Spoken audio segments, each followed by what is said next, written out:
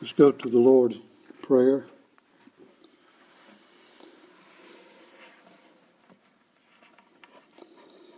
Our gracious, holy, and righteous Heavenly Father, we come before you asking that you would watch over and guide and protect us. We know not what the future holds, but we thank you that you do hold the future. We thank you that you have given us the liberty to pray that we not be led into temptation. We might be delivered from evil. That you would help us and strengthen us and help us to not allow the cares of this world to hinder us from the continuance of this worship. We only are what we are if we're anything at all of any significance by your grace and by your power. Without you, we cannot do anything. As we have sung from time to time, we need you every hour. We are nothing but dust. And sometimes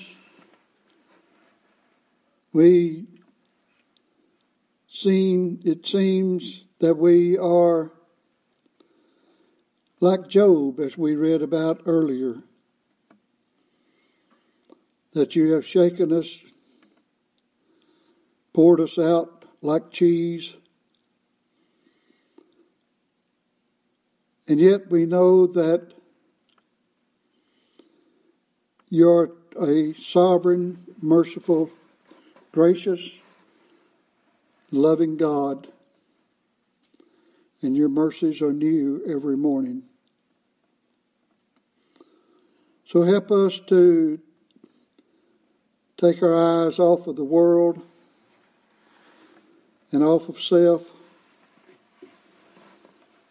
and be wrapped up in the truth of the gospel and the teachings of your word. We pray in Jesus' name. Amen.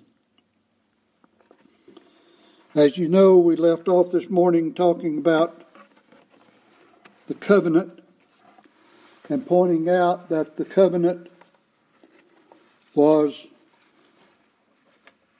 430 years before the law was given, or the promise was 430 years before the covenant or the law that was given, and that the law has nothing to do with our justification. Not only the ceremonial law of Israel, the civil law of Israel, or even the moral law that God gave to mankind from the beginning. Salvation is by grace and by grace alone. And for those who are saved by the grace of God, it is not a license for sin, because those who have been born again by the Spirit, they have a different spirit about them than the world. They really have a different spirit about them than they had before God changed their hearts. And so we must always keep that in mind. And concerning the covenant or the law service that was given, as to whenever or however it was, we pointed out this morning that the children of Israel were in Egypt, not as is commonly believed for 430 years, but they were in there about 200 or 210 years, and the 430 years was from the time that God gave the covenant or the promise to Abraham, and then there was 430 years afterward at Mount Sinai when Moses received the law and the commandments at that time. Concerning all of that, I did not read this morning, or time ran out, but kindly as a summary of all of that computation, John Gill made this, I thought was a good summary. However be these computations as they will, it is certain that the law, which was so long after the confirming of the covenant to Abraham, could not make it null and void, or that it should make the promise of none effect. The particular promise of the covenant respecting the justification of Abraham and his spiritual seed by faith in the righteousness of Christ.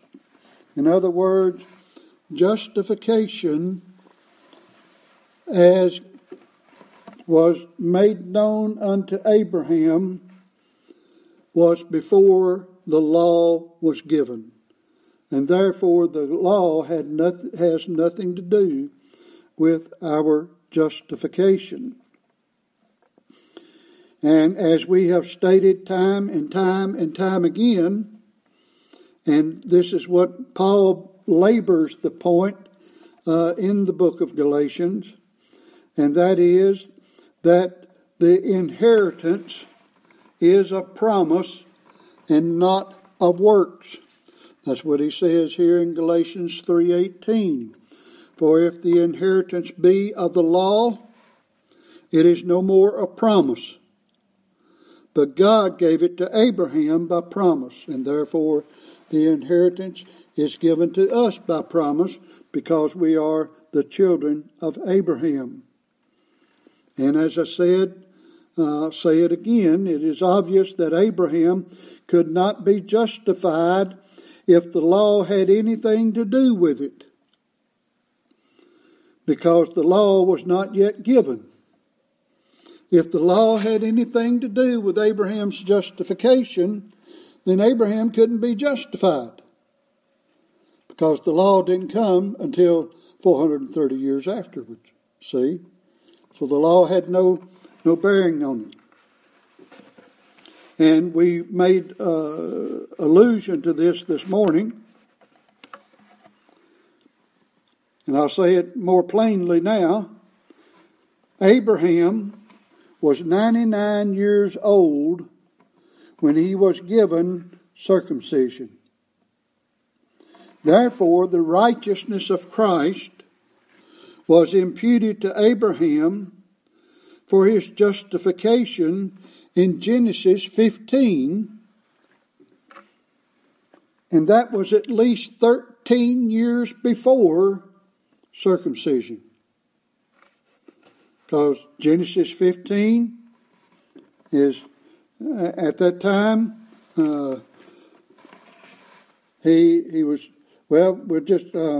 he left Haran. We saw this in Genesis 12 this morning. He left Haran when he was 75. Now remember, he had already left Ur of the Chaldees. He left Ur of the Chaldees. He went up the Euphrates River to Haran.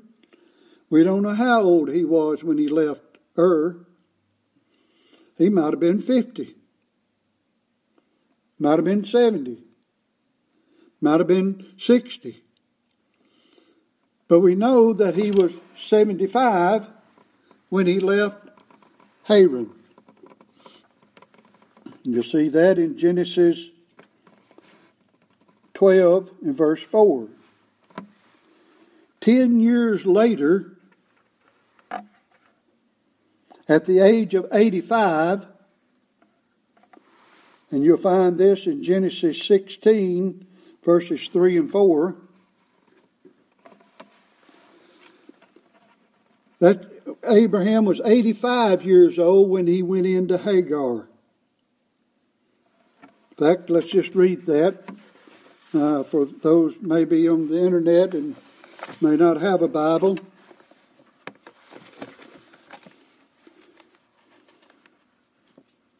Genesis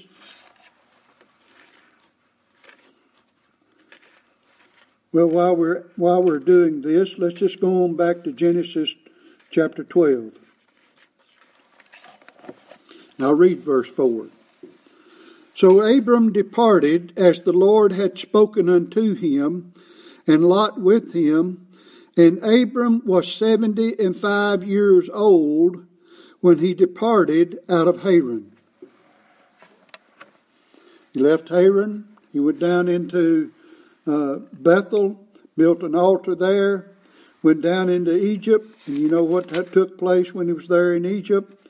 Came back out of Egypt, went back to Bethel, worshiped God again at Bethel. And then in chapter 16, in other words, chapters 12, 13, 14, 15. Now we come to chapter 16.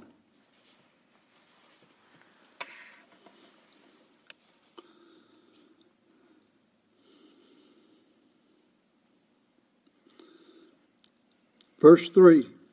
And Sarai, Abram's wife, took Hagar, her maid, the Egyptian, after Abram had dwelt 10 years in the land of Canaan, and gave her to her husband Abraham to be his wife. So 75 plus 10 is 85. That's when he went in to Hagar. Verse 4 says, and he went in unto Hagar, and she conceived. And when she saw that she had conceived, her mistress was despised in her eyes. But then dropping down to verse 16, after it says, and Abram was 86 years old, in other words, 86, when Hagar bare Ishmael to Abraham. So Abraham was 86 when he bare Ishmael, when Ishmael was born. So all of that took place after Abraham had the righteousness of Christ imputed unto him as recorded in Genesis 15:6. So circumcision was after, if you want to put it as we said this morning, if Abraham was saved, well, Abraham was saved before he left Ur of Chaldee. But in Genesis 15, when it says that he believed God, and it, that is Christ, the seed, was imputed unto him for righteousness, that was before circumcision. So circumcision has nothing to do with justification. And see, the Judaizers had gone to Galatia and told them that they must keep the law and be circumcised in order to be saved. But circumcision and the law had nothing to do with salvation or justification. Has nothing to do with it. And that is to be made plain. I get aggravated when I read some old commentators or hear some modern ministers talk about that you've got to take a man to the law and get him lost in order to get him saved. Well, if that's the case, what about Abraham? And we Gentiles who have the same faith of Abraham are justified the same way Abraham was justified.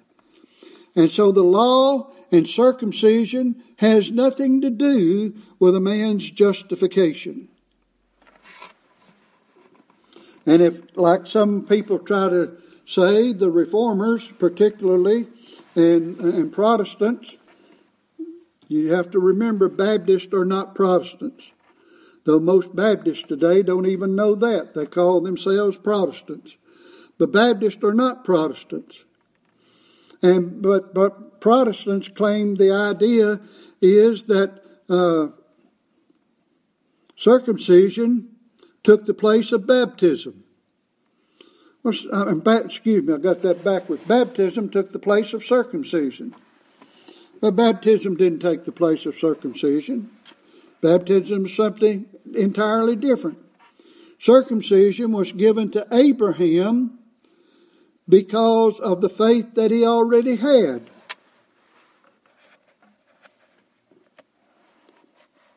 Circumcision is tied to the law. And we see this in Romans 2.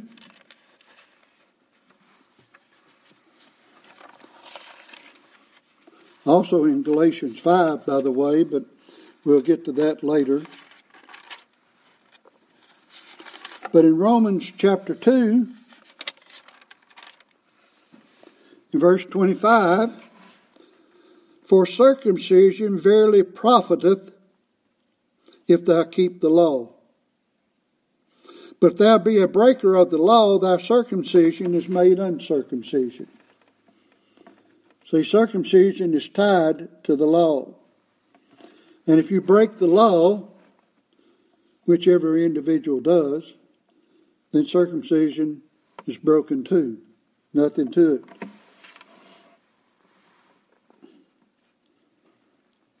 So if the promise is given or the inheritance is by the law, then faith is void. And the promise is of none effect. Look at Romans chapter 4.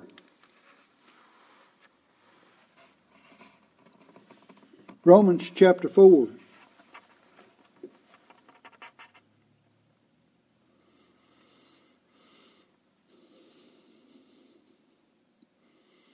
There's a whole lot there that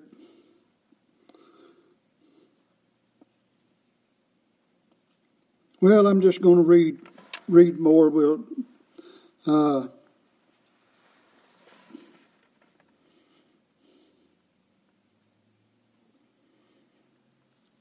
Let's start in verse 8. Blessed is the man to whom the Lord will not impute sin. Cometh this blessing then upon the circumcision only, or upon the uncircumcision also? For we say that faith was reckoned to Abraham for righteousness. How was it then reckoned? When he was in circumcision or uncircumcision? All right. Was faith reckoned to Abraham while he was circumcised or uncircumcised? Uncircumcised. Because it had to be 13 years later that circumcision came after Genesis 15. So he says in Romans 4 and verse 10, not in circumcision, but in uncircumcision. He received, that is, Abraham received the sign of circumcision, a seal of the righteousness of the faith which he had yet being uncircumcised, that he might be the father of all them that believed. That's you and me too. Though they be not circumcised, that the righteousness might be imputed unto them also. And the father of circumcision to them who are not of the circumcision only, but who also walk in the steps of that faith of our father Abraham, which he had being yet uncircumcised. So you see, beloved, we who have the faith of Abraham are walking in the same faith that Abraham had before he was ever circumcised.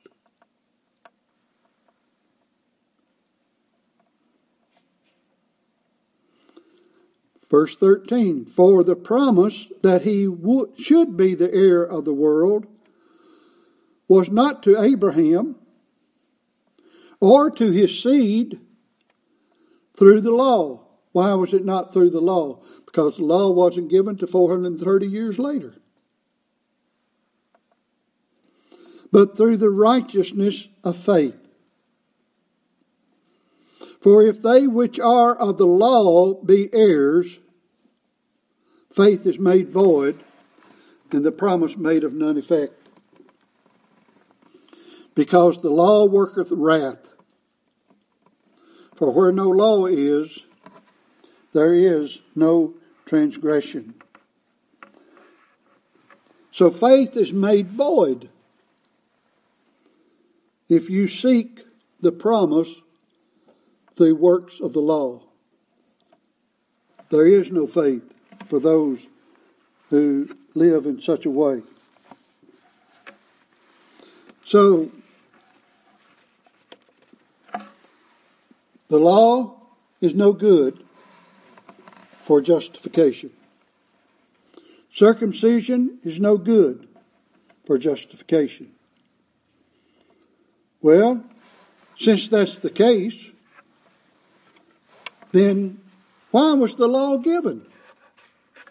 Why give the law if there's no benefit in it for our justification and or salvation?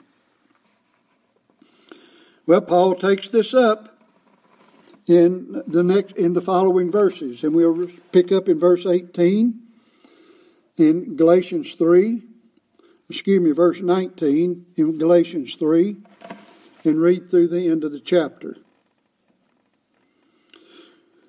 Wherefore then serveth the law? It was added because of transgressions, till the seed should come, to whom the promise was made, and it was ordained by angels in the hand of a mediator.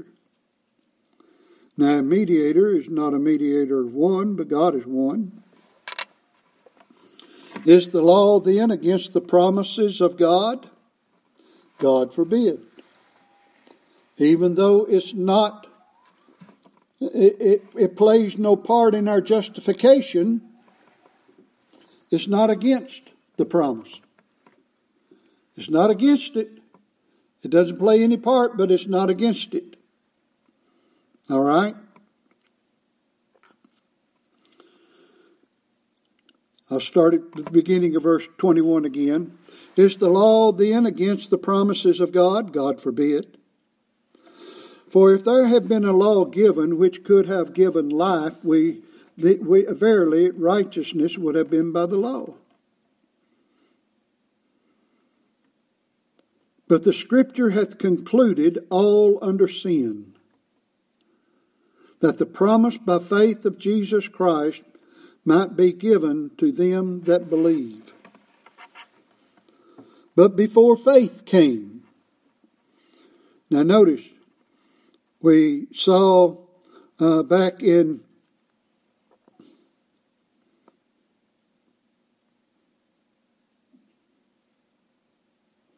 well, I can't put my eye on it now. Verse 19, it talks about before the seed, before the seed came. Now he says, in this verse, before faith came.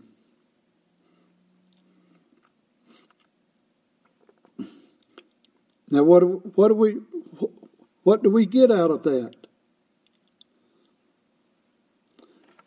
Remember the law of faith versus the law of works?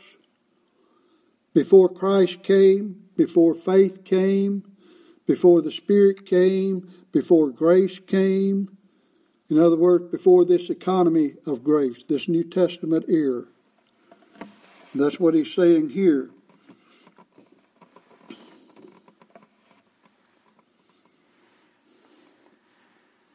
Verse 23 again. But before faith came, that is, before this New Testament economy, we were kept under the law, shut up unto the faith which should afterwards be revealed. Wherefore the law was our schoolmaster to bring us unto Christ, that we might be justified by faith. That is, justified by the righteousness of Christ. But after that faith is come, that is, after Christ came and justified us through his person and work, but after that faith is come, he's not talking about after we believe, but after faith is come, we are no longer under a schoolmaster.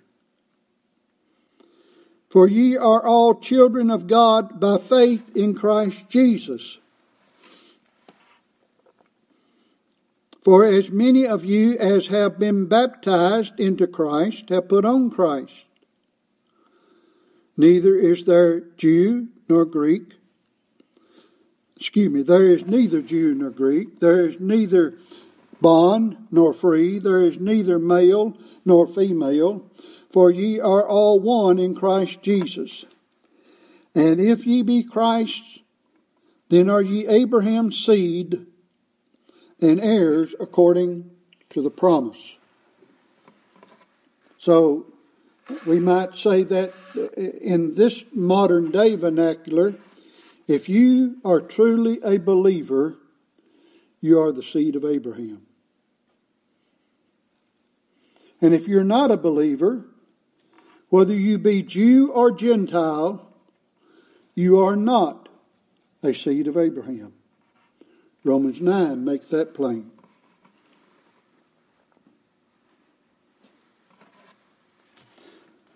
So back in verse 19,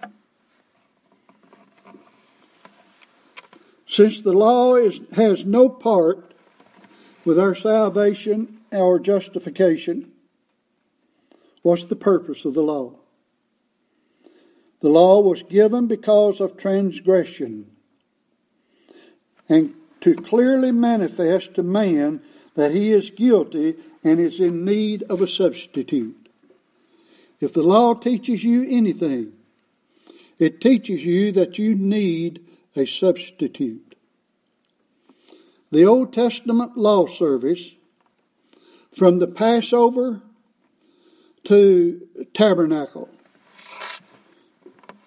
and to the feast that was given every day, morning and night, teaches you one thing, that an animal had to be shed for your trespasses and your sins. In other words, you needed what? A substitute. Day after day after day. Passover, first fruits, the Feast of Unleavened Bread, Pentecost, the Feast of Trumpets, the Feast of the Atonement, the Feast of Tabernacles. Everything pointed to one thing: you need a substitute. Even in the Old Testament, the high priest who made the offering, the priest and then the high priest who made the offerings for the whole tribe of Israel on those appointed feasts, particularly the atonement, he had to have a substitute, because animals had to be shed for him before he could enter into the tabernacle. He had to shed an animal for himself to be burnt on the burnt offering. He had to have an animal shed and the blood to be taken into the tabernacle for himself. And then he had to shed another animal's blood for the children of Israel and take that into the tabernacle for the atonement for the children of Israel. But not only that, blood had to be shed to make an atonement for the candlestick, for the table of showbread, the table of altar of incense, the brazen altar, and for the whole tabernacle, an atonement had to be made. In other words, a substitute, something had to be killed in its place. The whole law service taught, and day and night, feast after feast, we need a substitute. We need a substitute. And the law was to teach that. We need a substitute. Why? Because we cannot keep it. We are guilty. We are guilty. And the law doesn't do anything but work wrath. Look in Romans chapter 7.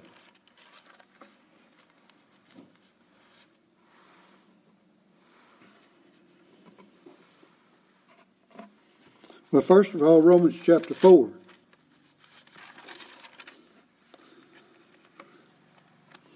Verse 15. We read this earlier. Because the law worketh wrath. In Romans chapter 7, verse 13. Was then that which is good made death unto me? God forbid. But sin, that it might appear sin, working death in me by that which is good, that sin by the commandment might become exceeding sinful. So the law tells you one thing. Well, it tells you more than that. The whole law service tells you need a substitute. But it also tells you you're a sinner. You're a sinner. What's the greatest commandment of the law? Thou shalt love the Lord thy God with all thy heart, with all thy soul, with all thy might, with all thy strength, with all thy understanding. I added descriptive terms, not only from one gospel but another, and put them all together. In other words, unless you love God with your whole heart 24/7, you're guilty. And dearly beloved, you're guilty. And so am I. No one has ever loved God 24/7 with all their heart, with all their soul, with all their mind, with all their strength, and with all their understanding.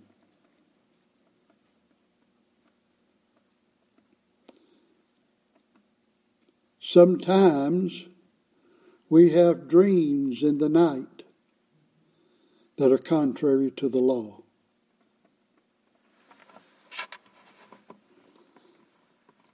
That takes in not only your, as we would say, conscious awareness, but of your unconscious awareness.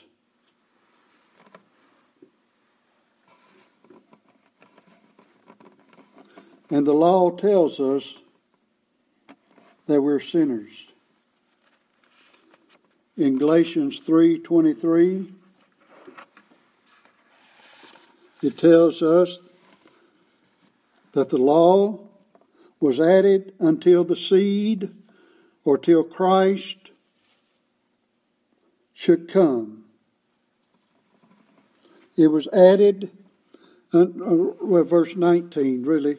Verse 19, it was added because of the transgression till the seed, that is, till Christ should come.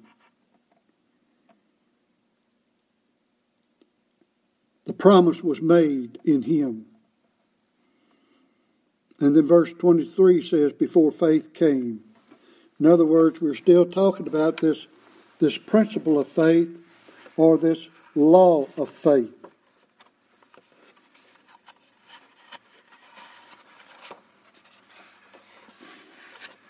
Now, we have emphasized this more than once But I'm going to emphasize it again because it needs to be emphasized, I believe.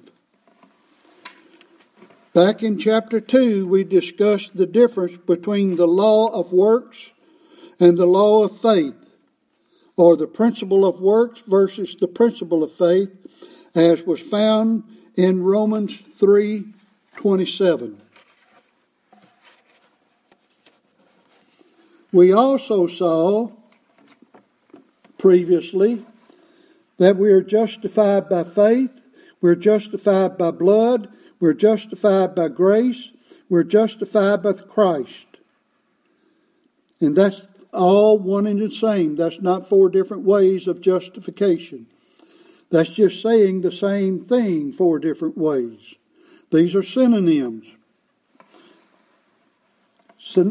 Synopsis phrases, in other words.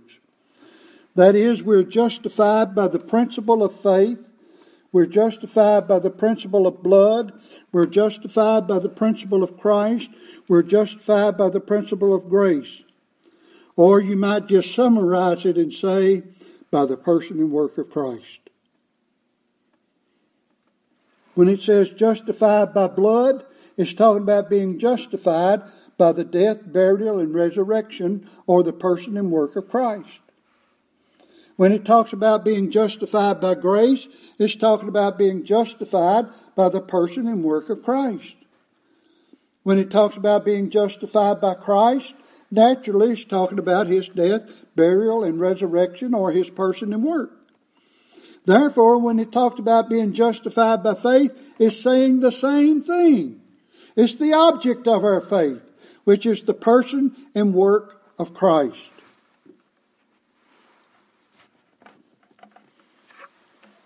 And therefore, we concluded previously by saying that our justification is by the law or principle of faith, by the law or principle of blood, and so on and so forth.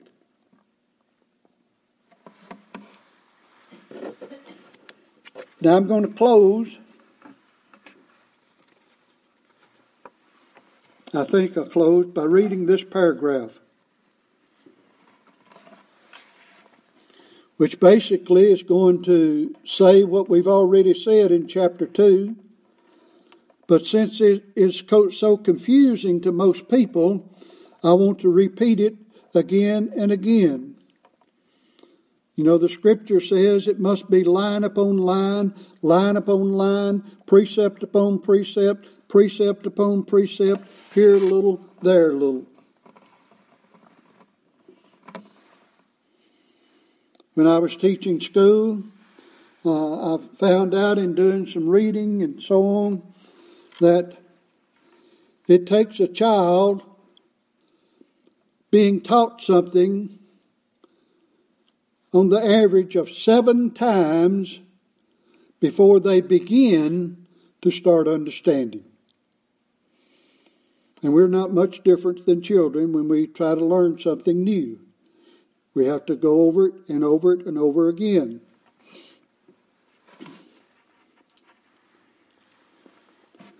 As a child, I learned to ride a bicycle. And if need be, I could probably ride a bicycle today, but with my age and some health issues and things of that nature, it probably would not be wise. But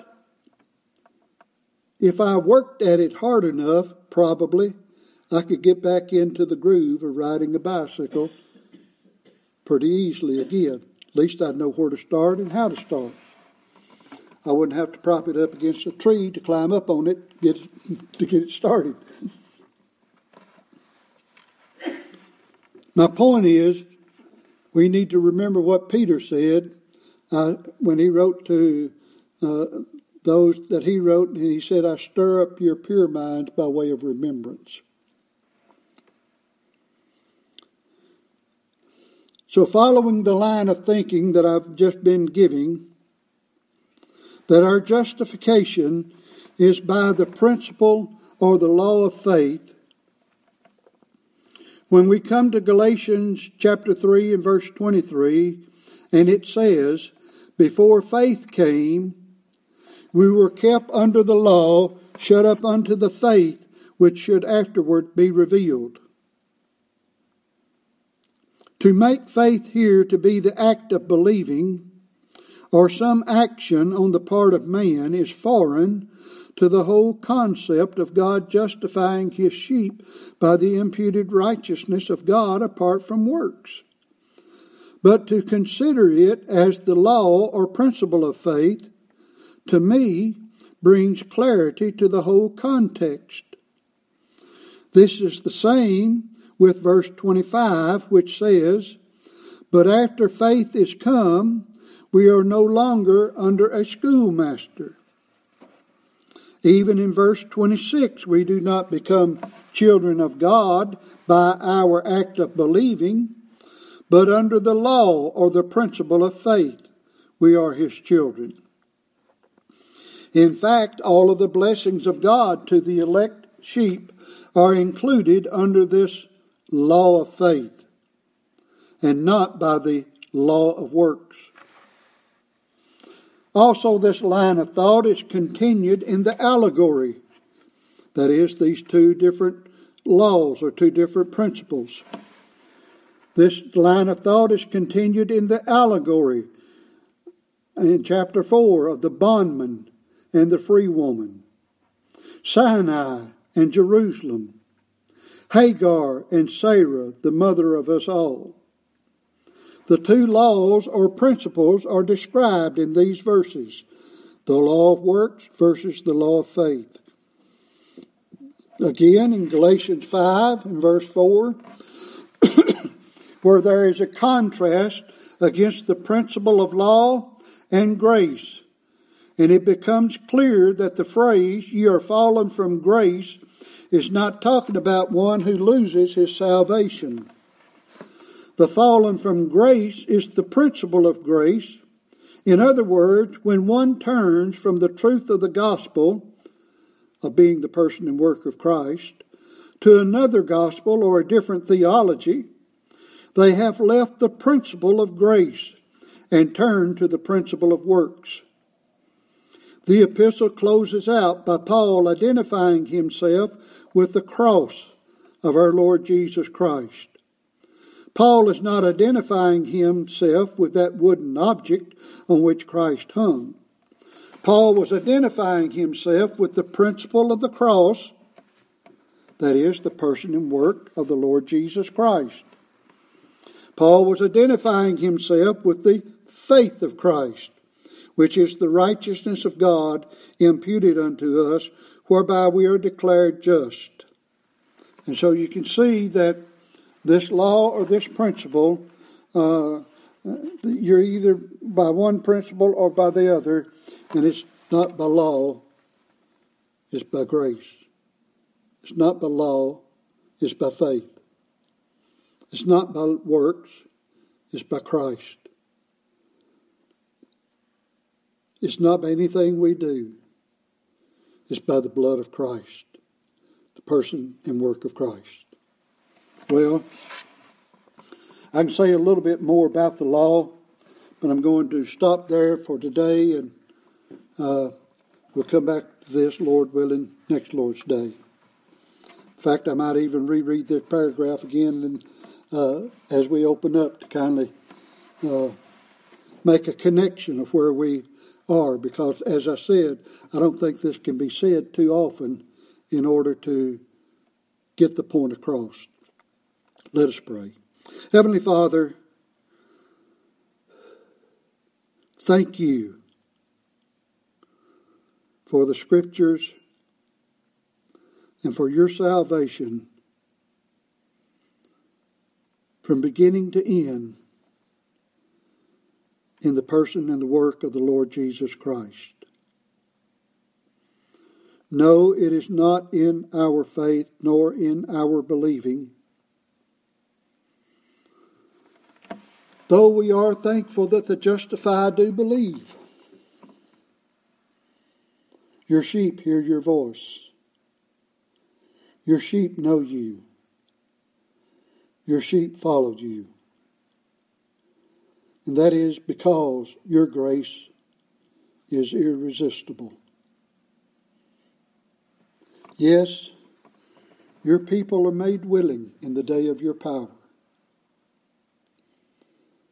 But all of our righteousnesses are nothing but filthy rags when it comes to being justified. That is only in the person and the work of the Lord Jesus Christ. And may we ever keep this distinction. In Jesus' name, amen.